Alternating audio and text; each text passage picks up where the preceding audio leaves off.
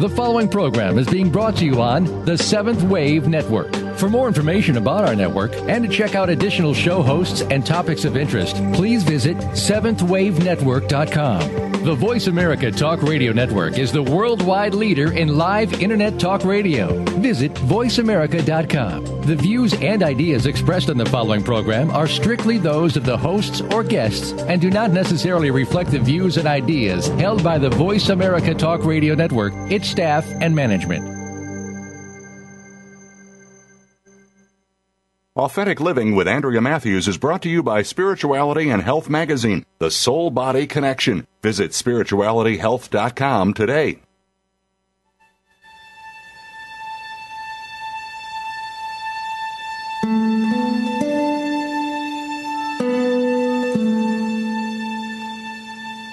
Good afternoon, and welcome to Authentic Living with Andrea Matthews.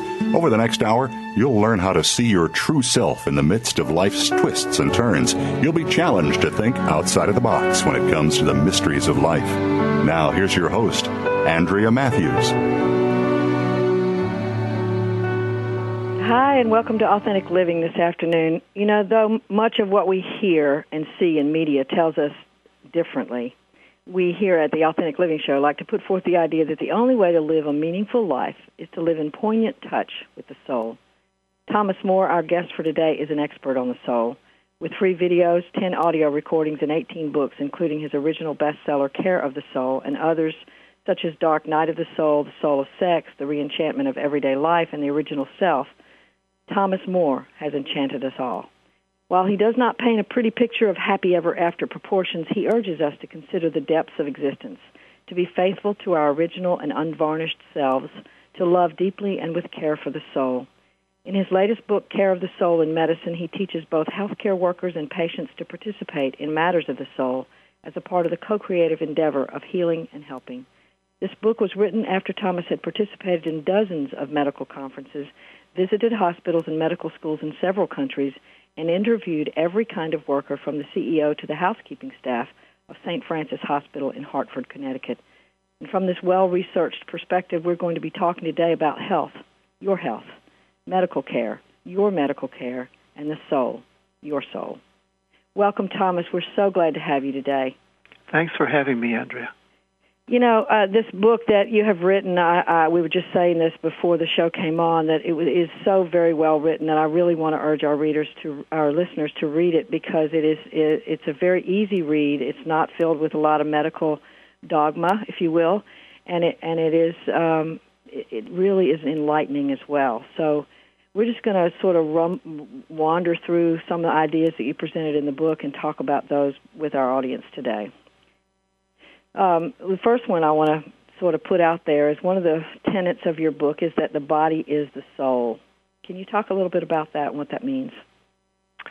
Yes, I got that idea, that expression from the English poet William Blake, who at his time was trying to counter some of the mechanistic philosophies, the idea that a human being is a machine. And of course, we're still in that battle today. So what I'm saying with him is that when you look at the body, you're not just looking at something that is lifeless. You really can't look at the body of a human being without also seeing the human being. I mean, there's no way you can separate these two. You can distinguish them, talk about the body and the physical life, but you can't really separate them.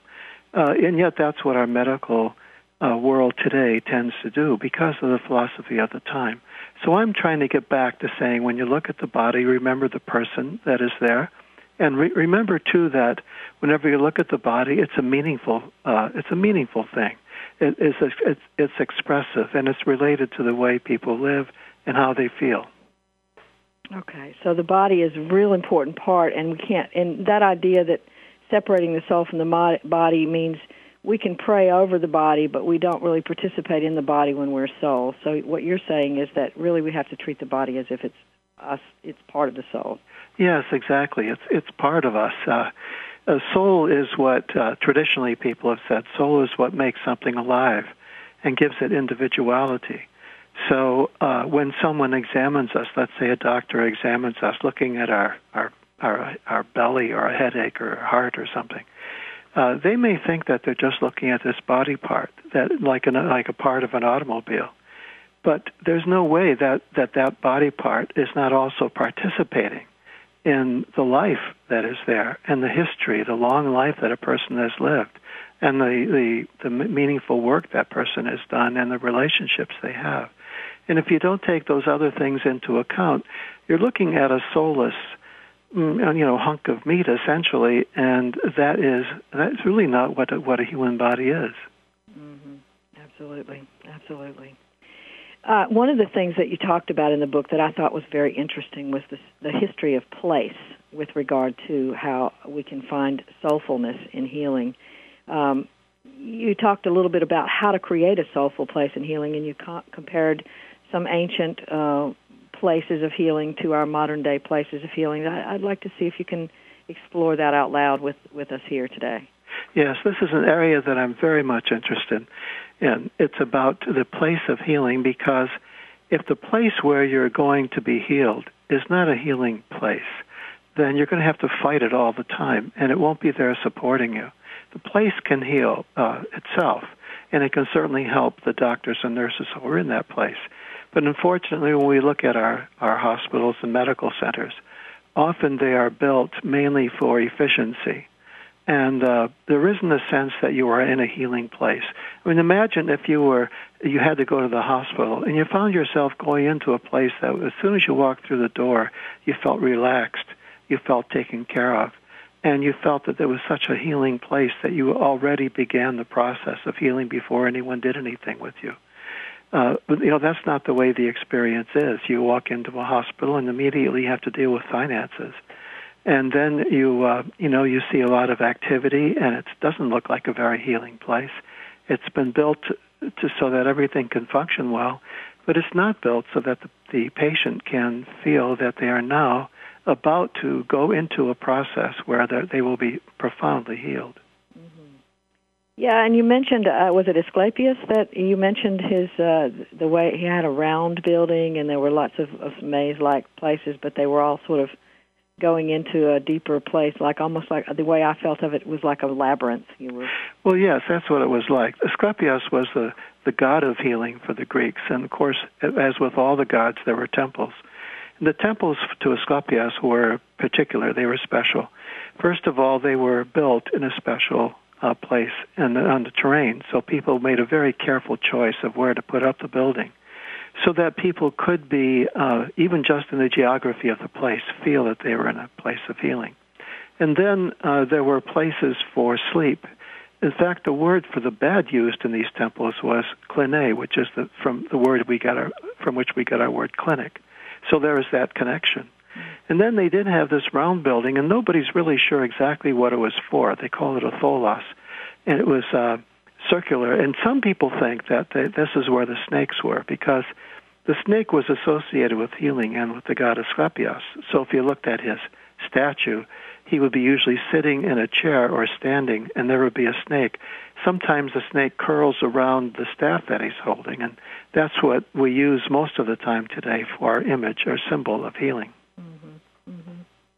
Yeah, so what you're recommending is to basically the healthcare industry is that we could create a safer, more soulful place to go for both clinics and hospitals.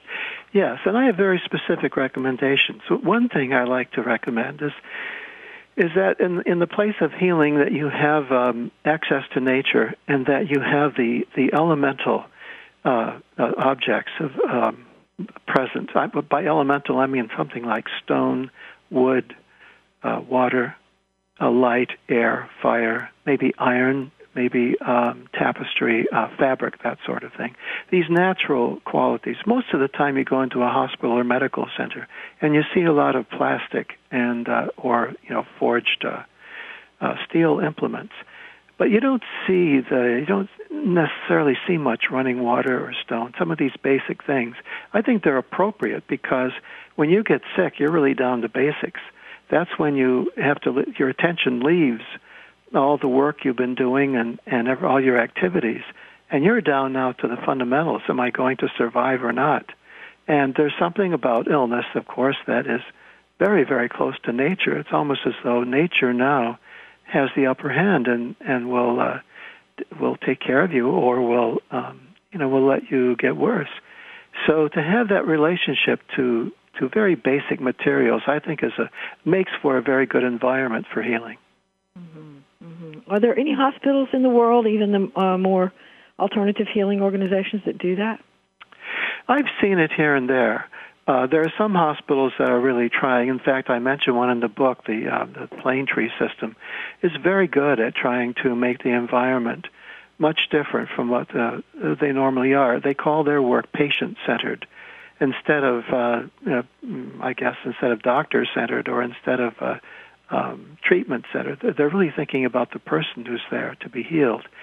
They don't go all the way.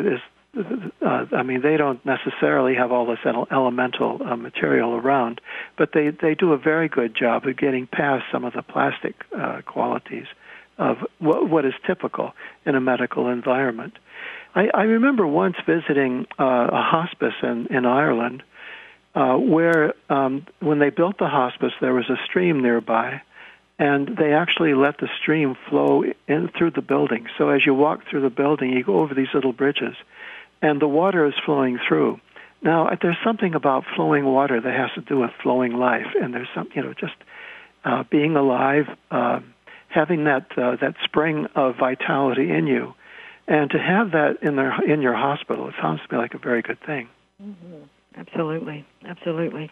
And I love the concept of being close to nature. We talk about, going out in nature to heal our hearts when we're hurt or sad, or to heal the soul when we're troubled about something, but we don't typically think about it in terms of healing the body, but that's so rich. And I think a lot of people feel this just naturally, just intuitively. Mm-hmm. And in fact, that same place I was mentioning in Ireland that I visited and spoke at once, had each bed in the hospital was in a sort of a bay window, so that all the patients, when they were in their beds, were out into the pasture that was outside the hospital. Wow. And there were horses kept in that pasture, so they would come to the window of the hospital.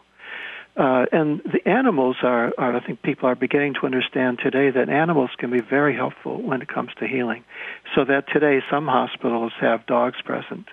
They used to worry about that for bacteria and that sort of thing, but they know how to deal with that today, and so animals might be present. And people who are very sick sometimes come out of themselves and get some hope when they are in touch with animals. Mm-hmm. Absolutely, absolutely. And in that vein, you talk about receiving bad news, and that is the big thing that we're most afraid of when we go to the hospital or go to see a doctor, is that we're going to get bad news. So we're going to talk about how a person might handle bad news soulfully when we get back right after the break.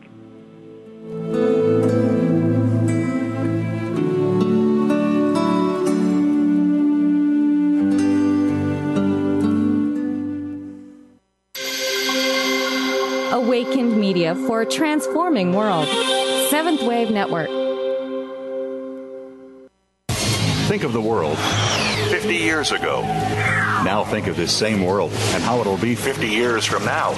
Did you know that if the world's population continues to grow at its current rate, our children and grandchildren will only have 25% of the resources per capita that our parents and grandparents had? We must preserve the foundation of a quality standard of living.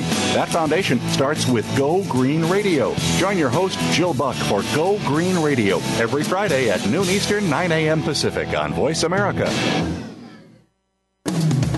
Are you tired of the government squandering your tax dollars on bailouts and overpaid bureaucrats? On Free Markets with Dr. Mike Beitler and his guests explain why big government regulations are the problem and innovative businesses and free markets are the solution. Listen to Free Markets with Dr. Mike Beitler, Thursday mornings at 10 a.m. Eastern Time, 7 a.m. Pacific on the Voice America Business Network. When I found out my jeans were made using child labor in sweatshops, I wrote a letter to the company saying, reconsider your labor practices. A few months later, I get a letter back saying, thanks for being a loyal customer, and they included a coupon for a 25% discount on their jeans. So I got smart, wrote letters every day to all the stores that carry the brand, asking them to stop supporting the companies who use child labor in sweatshops. And I just kept getting letters back, thanking me for my concerns, and more coupons for more discounts on more jeans. So I'm telling my friend about it, and she flips out, saying that between all the letters and coupons, some paper company cut down a small forest, driving off 2 indigenous tribes, hundreds of endangered animals, killing thousands of plant species, some of which may have contained vaccines for HIV, cancer, and syphilis. Meanwhile, the guys cutting down the trees are 13-year-old kids who will work night and day for months just to save up enough money to buy a pair of jeans made by child labor in sweatshops. Saving the world isn't easy, but saving a life is. Just 1 pint of blood can save up to 3 lives. Visit bloodsaves.com to learn more. This public service announcement was brought to you by the Ad Council.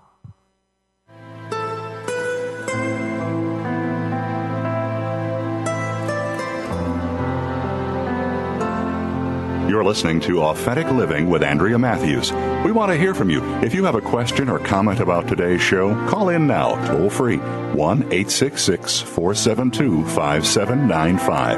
That's 1-866-472-5795. You can also send your questions or comments by email to Andrea at AndreaMatthewsLPC.com. Now, back to Authentic Living with Andrea Matthews. And we're back today with Thomas Moore talking about the care of the soul in medicine. This show is sponsored by Spirituality and Health magazine, The Soul Body Connection, one of America's most prestigious spiritual magazines, publishing 6 times a year and offering an amazing array of information for the seeker both in print and online. Check them out at www.spiritualityhealth.com. And Thomas, we said before the break that we would talk a little bit when we came back about how a person might be able to handle bad news soulfully, because that's one of the things that we all fear the most. So let's talk a minute about that. Yes, usually I find myself talking about to doctors and nurses about breaking bad news to people. I mean, that's one side of the equation, and they get a little bit of training for that. But I always say that if your job requires you to break bad news to people, that you have to be a person, you have to cultivate that thing within yourself where you have some depth and some substance, and you bring it to your work so that when you have to deal with issues of life and death, you're not dealing with them at a distance. You know, that you can stand close to them and be a strong person and a rich person, and can give some confidence and hope to somebody that's real, that's not false, and yet be straight with people. Now, on the other side of the equation, when you're being given bad news, that's usually a shock, and the shock is that you're faced with your mortality. I know what this is like. When I had a heart procedure a few years ago, I felt my mortality immediately, and all my thoughts went to my children and my wife and all these things, and life, the work to be done, all of it. And I think that in our world of hospitals and medical centers and doctors, so much of the attention is on how to get cured, and there's very little attention given to how is a person going to deal with sickness. We all have to deal with it eventually, and yet we're not really prepared for it. So specifically, I think that when a patient is given bad news, they're going to be faced with their mortality. They have to be, I think, first of all, really honest with themselves with it. And I think it's all right to deny for a while. People do get into a period of denial that it's not that bad, and your family might. I don't think that we should say that that's a bad thing. Denial it's in the nature of things. That's what we do. Mm-hmm. But you don't want to do it too long, because then you won't be really dealing with what's happening with you. So somehow to be able to take in the bad news and have a person or two that you're close to talk about it with, that is really essential. Again, I don't know if we realize how important it is to have someone that you can talk to openly and honestly, and confess, your feelings, what's going on. That's usually the most important thing, because when people are given bad news, if they have to hold it in, they get more and more anxious. Right. So the soulful way of handling this on the patient's part is to really let the process unfold in terms of its denial aspect, but to to be able to go down to the level of the soul, I guess, and talk about that from that perspective. Yes, I think that it may take a while to get there. All these matters of soul don't happen quickly. It takes a while, just like it takes a while for forgiveness to arise within you. You can't forgive something immediately. It's the same thing with having to deal with bad news in a medical context. Right away, you don't have to expect wonders and miracles from yourself. You don't have to say, well, now, I feel, I have a profound understanding of my illness and I can deal with it. It may take quite a while. It may take weeks for you to get to the point where you are finally absorbing it all and adjusting to the situation you're in. Mm-hmm. If you have that time, to do it. But if you want to work at it, and if you want to speed that up or be, participate in it actively, which I think would be a very good thing, then the thing to do is to be able to talk openly with your caretakers, the caregivers, the doctors and nurses, to be straight with them, because I know this from having interviewed so many doctors and nurses that they don't know what to say to somebody. They don't want to say something that's going to make them feel depressed or too worried. They don't want to create a lot of anxiety, so sometimes they back off. And so I think the patient sometimes has to let the caregiver know that it's okay to talk to me. And by the way, I think in these situations, it's wonderful to be able to speak very clearly like that. Say the obvious. Say that, look, I know you probably are worried about me. You don't want me to get too excited or worried. I'm okay. You can tell me what's going on. Or you could say, tell me the basics. I don't want to know all the gory details, and make sure you leave a little room for hope.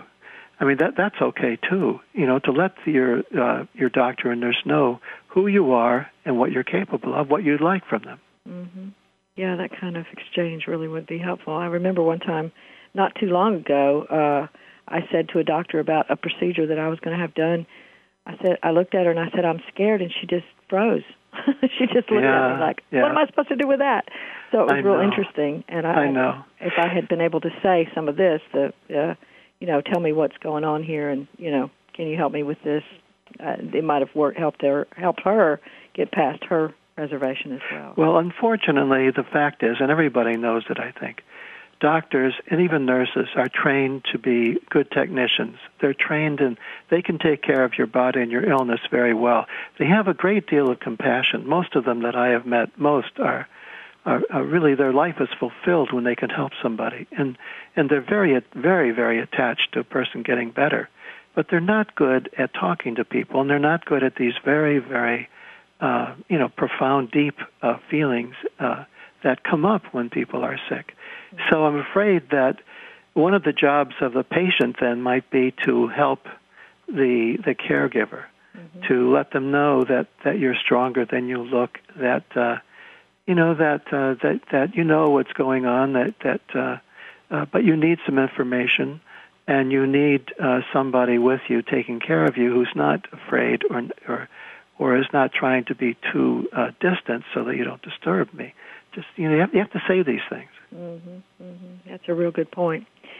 And back to the caregiver, I have had a couple of stints in hospital, working in a hospital environment back when I was in college during the summer vacations, and also I was raised in a very medical family. So I was always taught that, you just have to shut off your emotions if you're going to work with people that are in trauma all the time. And I have always wondered about that, and since I'm a therapist now, I work with people that are in trauma all the time, and I haven't had to shut off my emotions. I know that that's not necessarily a good coping mechanism, although it is one that's frequently used. So what you're saying is if the patient communicates something of him or herself and the needs that they legitimately have to their caregiver, then the caregiver might be able to open up a little bit more to that other side. Yes, I wish very much that doctors and nurses and other caregivers could be educated more more subtly about psychology. Mm-hmm. They're given a very little bit. They're given hours or maybe a couple of days of training in how to talk to patients and how to be with them. But I can tell you from talking to so many of them it's not nearly enough. It doesn't even come close. And I think that's bad psychology to say that you should keep a distance in order to protect yourself and also the patient. I don't think it's good psychology because distancing usually doesn't accomplish anything. It's better to become a person who feels comfortable with yourself.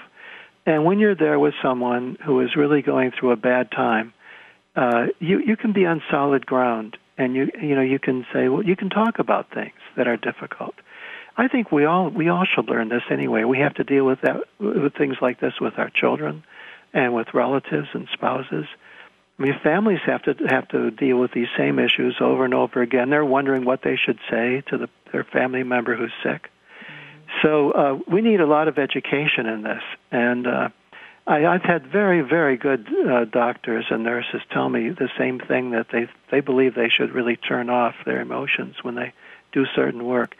And it sounds very sincere, but I don't believe it. I don't think it works very well.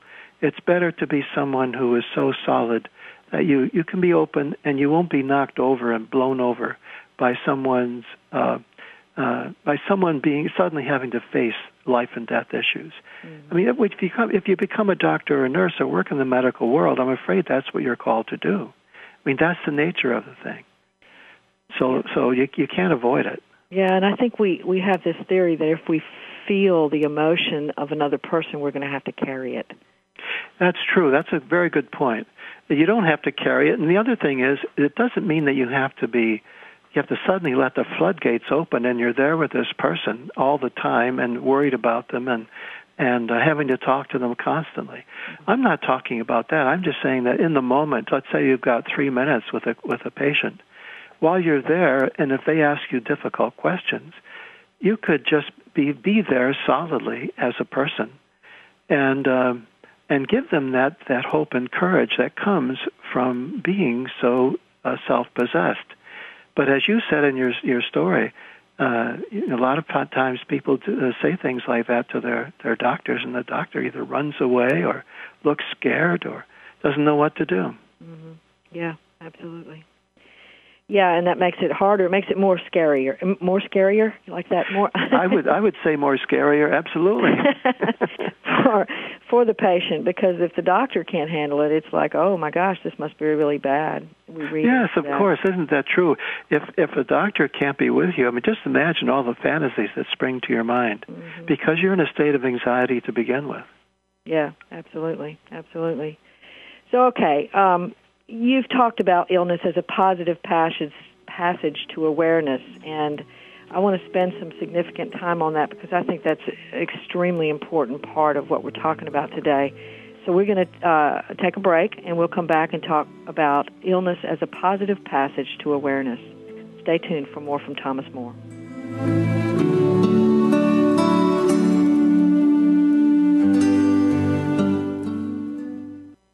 Dad, can I ask you something? Sure. There's this girl I kind of like. Say no more. You just have to impress her. Okay, but how? Just, I don't know, pick up a lot of heavy things around her. Like what? You know, desks, chairs, people. Grunt if you have to. Grunt? Yeah, be like, oh! There you go. You don't have to be perfect to be a perfect parent. When you adopt a child from foster care, just being there makes all the difference. To learn more, call 1-888-200-4005. A public service announcement brought to you by Adopt U.S. Kids, the U.S. Department of Health and Human Services, and the Ad Council. If you have a loved one that is undergoing treatment for substance abuse or mental illness, you owe it to them and yourself to tune in to 1 Hour at a Time with host Mary Woods. This compassionate and educational talk show will help you help those that you love by better understanding their condition and their personal recovery process. Tune in every Monday at 12 noon Pacific Time to 1 Hour at a Time on the Voice America Health and Wellness Channel. Recovery begins this hour. Create yourself first to create the life that you want. Join Dee Wallace, actress, author, and healer, for Conscious Creation. She'll give you clear and concise answers to the blocks, beliefs, and fears that stand in the way of your self-creation. Are you ready to create your own life powerfully? Tune in to Conscious Creation with Dee Wallace, broadcast live every Thursday morning at 8 a.m. Pacific Time, 11 a.m. Eastern on 7th Wave Network. Love yourself, experience your power, acknowledge your value, and expand into your greatness.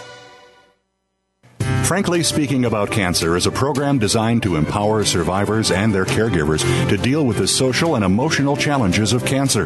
Drawing on resources from wellness communities throughout America and abroad, the show will invite physicians, researchers, nurses, social workers, patients, and caregivers to share their advice on how to live a better life with cancer. Join host Kim Tibaldo, President and CEO of the Wellness Community, Tuesday afternoons at 1 p.m. Pacific Time and 4 p.m. Eastern Time on the Voice America Health and Wellness Network.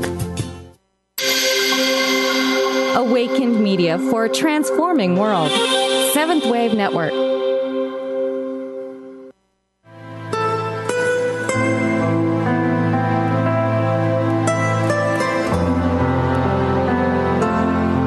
Listening to Authentic Living with Andrea Matthews. We want to hear from you. If you have a question or comment about today's show, call in now, toll free, 1-866-472-5795. That's 1-866-472-5795. You can also send your questions or comments by email to Andrea at AndreaMatthewsLPC.com. Now, back to Authentic Living with Andrea Matthews. And we're back again with Thomas Moore talking about the care of the soul in medicine. And just before the break, we were talking about illness as a positive passage to awareness, which I think is one of the most important sort of themes for your book. And I really want to spend some time talking about that. So what do you mean when you say that illness is a positive passage to awareness? Well, first of all, I got that idea right from the patients that I spoke with. So many people told me that they would never choose the illness. They never would want to have the illness they had, but they were better people having had it, having gone through it. They realized what was important to them. They realized who was important to them. They realized how important it was for them to resolve some of the conflicts in their lives with certain people, family members and other people. They also discovered what was important about spending the time you have, because when they got sick, when we get sick, they were aware of the shortening time, how little time there might be left for them to do the things they want to do or maybe should do to make them feel that their life meant something. So suddenly you get all these philosophical or theological thoughts from people who really didn't have them before, and that came through their sickness. And so that's what I mean by a rite of passage. It's going down into something that's difficult and painful and fearful, and you don't want it. You wouldn't wish it on anybody, but having gone through it, you realize that it gives you something. It makes you more mature and ultimately a better person. Mm-hmm. And a deeper person, it sounds like. Yes, a deeper person, yeah. Yeah, and I think that one of the things that is so perpetual, not just in religious communities, but in the New Age, New Thought movement as well, that illness is a sign of something, that you're not doing something right, or you've been sinful, or you're not doing the law of attraction right, or something, and that you should correct it immediately in order to prove that you have value. And there's that undercurrent that runs through when we get sick, especially with a major illness. We question ourselves in ways that complicate it, I think. Can you speak to that? Yes. Years ago, I began writing about medicine, actually many years ago. And I remember reading a little book on medicine in which the author said that, the philosopher said that it's not good to talk about the meaning of an illness, because it almost always turns to blaming the patient. Mm-hmm. And I thought about that a lot. I don't agree with it, actually, although I understand the warning. You got to be careful. So that what you just described, when someone says you must be doing something wrong to have had this illness, that moralism doesn't help anybody. And who knows, you you have to be in sort of a godlike position to say something like that. Absolutely. So that's not the way to go. And yet I think it's possible to look for meaning without having that blame taking place. Mm-hmm. So it's possible for a person, when you get sick, to say, well, it's not about saying, what did I do to get sick? Because we're all going to get sick. But is there some meaning, like if my stomach is the issue, most people understand that you can swallow your anger a lot, and you might develop some sort of stomach or intestinal problems. That's very traditional. People have been saying that for thousands of years. So that's worth thinking about. In other words, what is the correlation between my physical symptoms and the life I'm leading? It's not to say that I'm guilty in some way and I should shape up and live a better life, because we all get sick. We all have. It's part of human life. So there's no point in blaming anybody or feeling blame. The point is to take an interest in yourself and see how body and soul connect. Yeah, absolutely. So looking again, you said the body is the soul. So looking again as to the soulful connection between what your body is presenting to you as information gives it meaning, rather than saying you shouldn't be sick. That's right, exactly.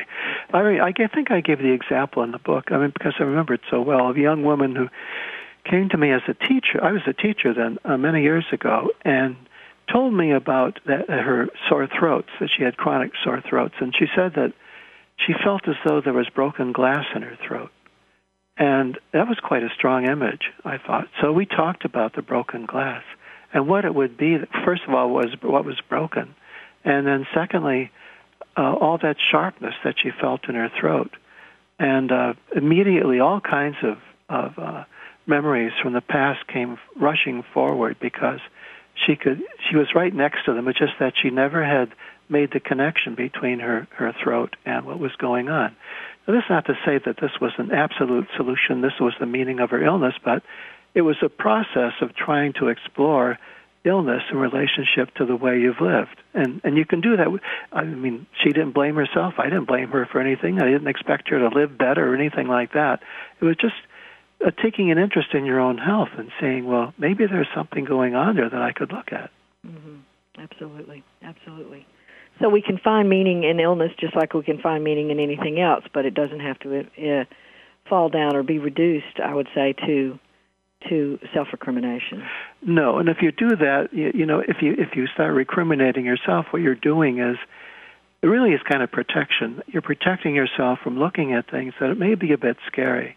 I think that's the issue. So it might be better to actually face some of the things going on in your life than to blame yourself for your illness. And if you could see that by blaming, you're avoiding the discussion where you actually get some insight.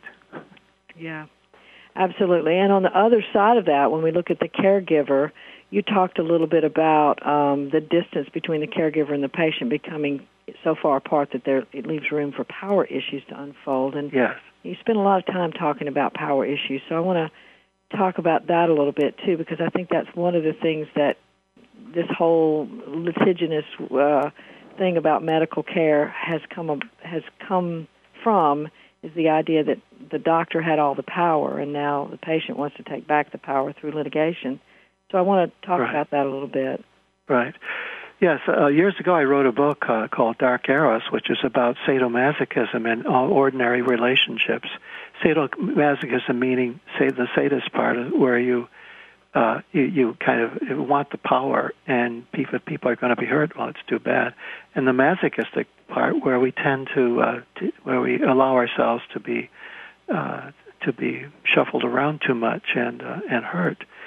So those issues are very difficult, and they're very subtle. They come up in education where teachers get too powerful, and they actually come to the point where they physically hurt students. The same thing with doctors and nurses and people in medicine.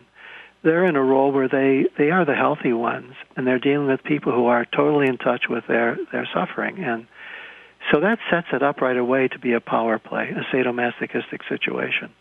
And so each side has to be very careful.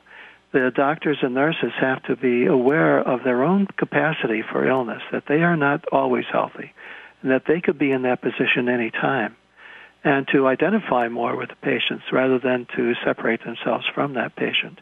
And the patient, too, has to realize that getting sick doesn't mean that you just have to surrender to everybody around you telling you what to do, that you are also a healer, and you participate in the healing. And the more you do that, you tighten that split between the one who has power and the one who doesn't, between the healer and the one to be healed. And if you tighten that space between you, I think the whole process goes much better. Yeah, and that makes me think of the issue of time as it applies to this too. Doctors are really very busy often, and I just hear this so many times as clients come to talk to me. Well, I was going to ask the doctor about that, but I just thought he was so busy, and I just couldn't do it. And when you talked about the patient being empowered to participate in the healing process, I thought about that whole issue of time becomes power as well, does it not? Absolutely, and this is one of the main means that a doctor has not to be engaged. They can say, "Well, I'm too busy." They can look busy, They can. I don't think that for any of us, really, in this contemporary world, that busyness is a very realistic situation. It's not usually terribly honest. It's easy to say, I'm busy, but we're making choices, and it's very easy not to be so busy. I know any of us are in a situation where when people ask something from us, we can sneak out of it by saying, I'm busy. And what can people say? Well, we know you're busy. And we know that certain people are busy more than others. But I think that's hiding a lot of times. And as much as there is to do when you're a doctor, and I know that they're overwhelmed with things to do, that's not the same as being busy. Busy is doing things that don't mean too much. I always say that I've read people like Jung and Emerson and all these writers who wrote 40 volumes of writings by hand without a computer and all this kind of thing, and never once in their letters have I read that they were busy. They don't use that term. That's interesting. They never say, I'm busy. But today we all say we're busy. So I don't trust it. I don't trust the busyness, but I think you're absolutely right that it's used as a way of not being engaged in the work. I think it's because if you are really engaged, you've got to be a pretty strong person, someone of some depth in order to deal with illness. But that's why we respect you, and that's why we place you doctor, you nurse, whoever you are, in a very special position, because you are dealing with life and death matters, and we honor that, just as we honor clergy and just as we honor psychologists. Right, absolutely. So in the event where a patient is intimidated by that sense of busyness, the recommendation would be just to plow on through and ask the question anyway. Yes, I would recognize it for what it is, and you might even say to a doctor who's letting you feel that he's busy or she is busy, you could just say, look, I understand that you live a very full life. My recommendation is not to use the word busy. I mean, I avoid that myself, and people ask me, how are you doing? I say, well, life is quite full these days. Yeah. I just avoid the word busy because it's a key word. It doesn't mean what it says it means, and it can be used very badly. So as a patient, I would say, look, I know you have a lot to do, but I just like you to give me 2 minutes of attention so that I can feel better about our process here. Absolutely. I hope everyone out there is listening, is writing that one down, because it's hard to come up with that. We make our list of questions, and that's not on the list. That's right. Well, now the other thing, if I can forge ahead here, well, we guess we have to go. Yeah, we're going to take a break right Okay. now. We'll be back in just a few minutes with more from Thomas More.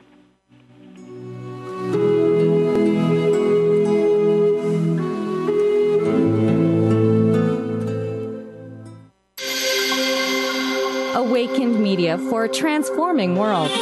Seventh Wave Network. America is facing a skilled workforce shortage. Skills USA can help. What is Skills USA? Skills USA is life-changing. Skills USA is awesome. Skills USA is one of the biggest opportunities life can give you. Skills USA is amazing. Skills USA is motivating. Skills USA specifically prepares you for the workforce. Skills USA empowers students to connect with a network of people, starting with their classmates, to their advisors, to other people in their states. Skills USA allows students to connect with business and industry, to manage their education, and to really get a feel of the real world. I'm doing something now that's going to be applicable in the real world, and those skills are going to be useful today in school and in 5 years when I'm working and for the rest of my life. Skills USA Champion. On the web at skillsusa.org. The Mayan calendar tells us that we will be entering into a 260-day opportunity for us to engage in conscious co-creation with Great Spirit. How will we prepare ourselves for this exciting and unprecedented time in Earth's history? Peter Tong has dedicated over 20 years of his life's work to exploring that which is beyond understanding. Peter will help increase your awareness and education on this enlightening transformation in consciousness. Awakening to Conscious Co-Creation airs live Wednesdays at noon Pacific Time, 3 p.m. Eastern Time on Seventh Wave Network. Mom! My tooth fell out! The coach says I can play shortstop! I get to be a deciduous tree! You live for the firsts in your child's life. But how do you cope with the firsts that come after your child is diagnosed with cancer? CureSearch.org connects you to the doctors and scientists whose collaborative research has turned childhood cancer from a nearly incurable disease to one with an overall cure rate of 78%. CureSearch.org. You're not as alone as you feel. Brought to you by CureSearch and the Ad Council.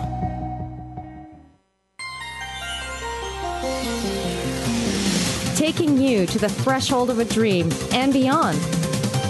Seventh Wave Network.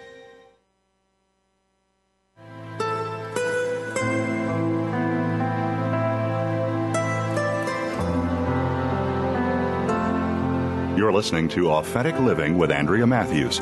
We want to hear from you. If you have a question or comment about today's show, call in now, toll free, 1-866-472-5795. That's 1-866-472-5795. You can also send your questions or comments by email to Andrea at AndreaMatthewsLPC.com. Now, back to Authentic Living with Andrea Matthews.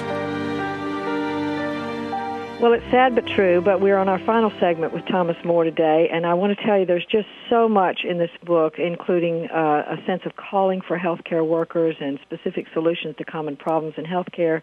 So do read the book. I think you'll be really blessed by reading this book. But right now, what I want to do, Thomas, is ask you, if you will, to just let our listeners know a little bit more about what you've got going on. Well, I am continuing to work with medicine and work with doctors and hospitals. So I'm doing some consulting for hospitals and going out and trying to apply some of the ideas on the site. And also tomorrow, I am beginning a 3-part series with Sounds True called Dark Nights of the Soul, based on a book that I wrote of that name. So that's also relevant to what we were talking about here. And I will be talking with people for 3 weeks running, so every Thursday for the next 3 weeks. So that's something that can be found on my website, careofthesoul.net. Okay, so that's going to be an online event then? Yeah, it's an online event that begins tomorrow. Okay, and I'm really looking forward to that. I think it should be very good, very rich. It sounds wonderful. It sounds wonderful. The book was very good, so I'm sure it's going to be wonderful. Okay, so I want to spend just a few more minutes at the end here talking about some practical ways that we can bring the soul with us to medical care. One thing that I was going to say just before the last break is that it's very helpful to have somebody with you helping you if you're in a hospital or if you are going to get what might be bad news, or to sometimes even just going to the doctor. Not just because you may not be physically able, but because you need some emotional support, or you need someone around who can hear what the doctor has to say to you. A lot of times when we're anxious and there's a lot going on around us, especially in a hospital, and people tell you things, you don't even know what they say. Later, afterwards, you say, what was all that? What was it all about? And also, when you're very sick, it's hard sometimes to deal with a big institution. So it's very helpful to have someone, maybe from your family or a close friend, who feels comfortable with those environments to speak for you and listen for you. Mm-hmm. Absolutely. And that sort of makes you feel safer and more grounded that person is. Yes, and it is a very soulful thing to do. I've talked to many people who have done this. Recently, just the other night, talking to a friend who went through major heart surgery, and a friend of hers came and stayed with her for 3 weeks to help her get through it. And she said it was, she couldn't imagine having to go through that healing process without that friendship. And so it's not just having someone to steer you through the technicalities of being treated, but also there's something very soulful about having someone with you in these important times in life to share them in a very close way. There's a very, very ancient tradition, and it continues all the way down through history, that the most important thing in a soulful life is friendship. Yeah, absolutely. Absolutely. Those depths just can't be matched with poignancy. So what are some of the other things we can do beyond having an advocate and a friend to go through these ordeals with us? What are some of the other things we can do to bring the soul with us? Well, another way, there's a part of the soul that is has to do with our spiritual lives. So that's a big part that I write about quite a bit. And when I go into hospitals, I often talk to pastoral care people and to chaplains. They're doing a wonderful job in medicine. And hospice, too, has a very spiritual side to it, usually. Mm-hmm. So many people have found that their whole process of healing is transformed by having people who are not trying to just go through the motions with a religious belief, but give you really deep spiritual help so you can find some meaning and some peace with what's happening to you. And having a spiritual point of view means that you are in a position where you can look for meaning in what's happening to you and find some comfort and find some strength. Because illness is also a spiritual thing. It puts you in touch with your mortality, as I keep saying, and it makes you think about the whole arc of your life and how it has all come together. Suddenly these thoughts come to you, and you need to put them in a place and find some meaning for them, so that even if you don't have a ultimately serious illness, at least you're going through a rite of passage that's going to help you. Mm-hmm. Absolutely. And one of the things you say in the book is expressing the soul makes us eccentric. So in line of that, in that same vein, then if we're going to be soulful when we're in medical care, we have to know that we have to do it our own way. We have to do it our own unique way. Yes, that's right. And that makes it a little bit risky sometimes, doesn't it? It does, but I think it can be good. You don't have to do it in a forceful, aggressive, angry fashion. You can do it with a sense of humor.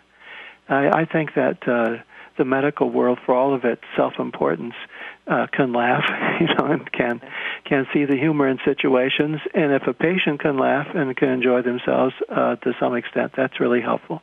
I remember visiting several patients in hospitals, people I didn't know, that I was just walking through the hospital to observing, and I would stop in and talk to them.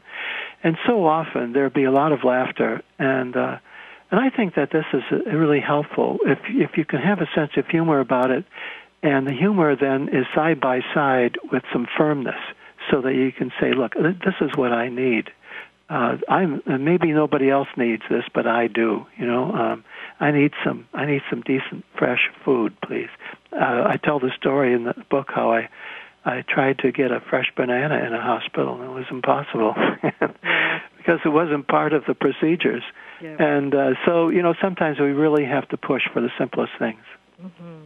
I remember I got the chance to be an advocate for a very dear friend that was going through surgery a couple of years back, and one of the expressions of her soul that was quite eccentric and endearing was she had to have her socks on while she was going into surgery, and there were these special socks that she wore and that she was not going to take them off, and the nurse came to try to take them off, and I was like, no, can't take those off. She needs those. Yes. No, I don't. We forget that, especially when we're treating people. We think of them all as just human beings, maybe, or just bodies, but we don't think of people as individuals. Mm-hmm. That's why I think it's so helpful. When I visit people in hospitals, I ask them, if I don't know them, I ask them, "What did you do for in your life? What is your work? When you're outside the hospital, what do you do?" And suddenly they come alive because that's so precious to them, their life and what they're doing. And a lot of times you go into a hospital and you set your life off in a little cubicle, and people forget that you have one. Absolutely. And I had another client who had to have care quite frequently, and we had to talk about some of the things that she could take with her to the hospital to make her life there easier while she was there for her treatments, and audio programs and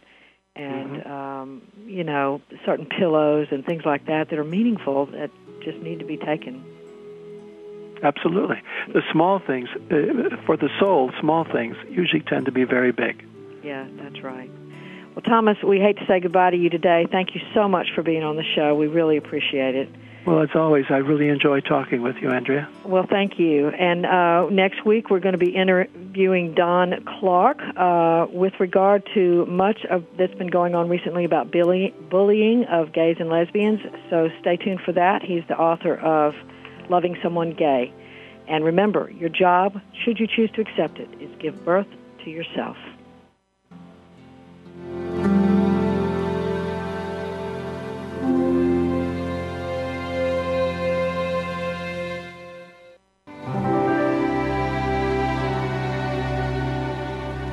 Thanks again for listening to Authentic Living with Andrea Matthews. Join us again next Wednesday afternoon at 1 p.m. Pacific, 4 p.m. Eastern Time, here on the Seventh Wave Network. We'll talk again next week.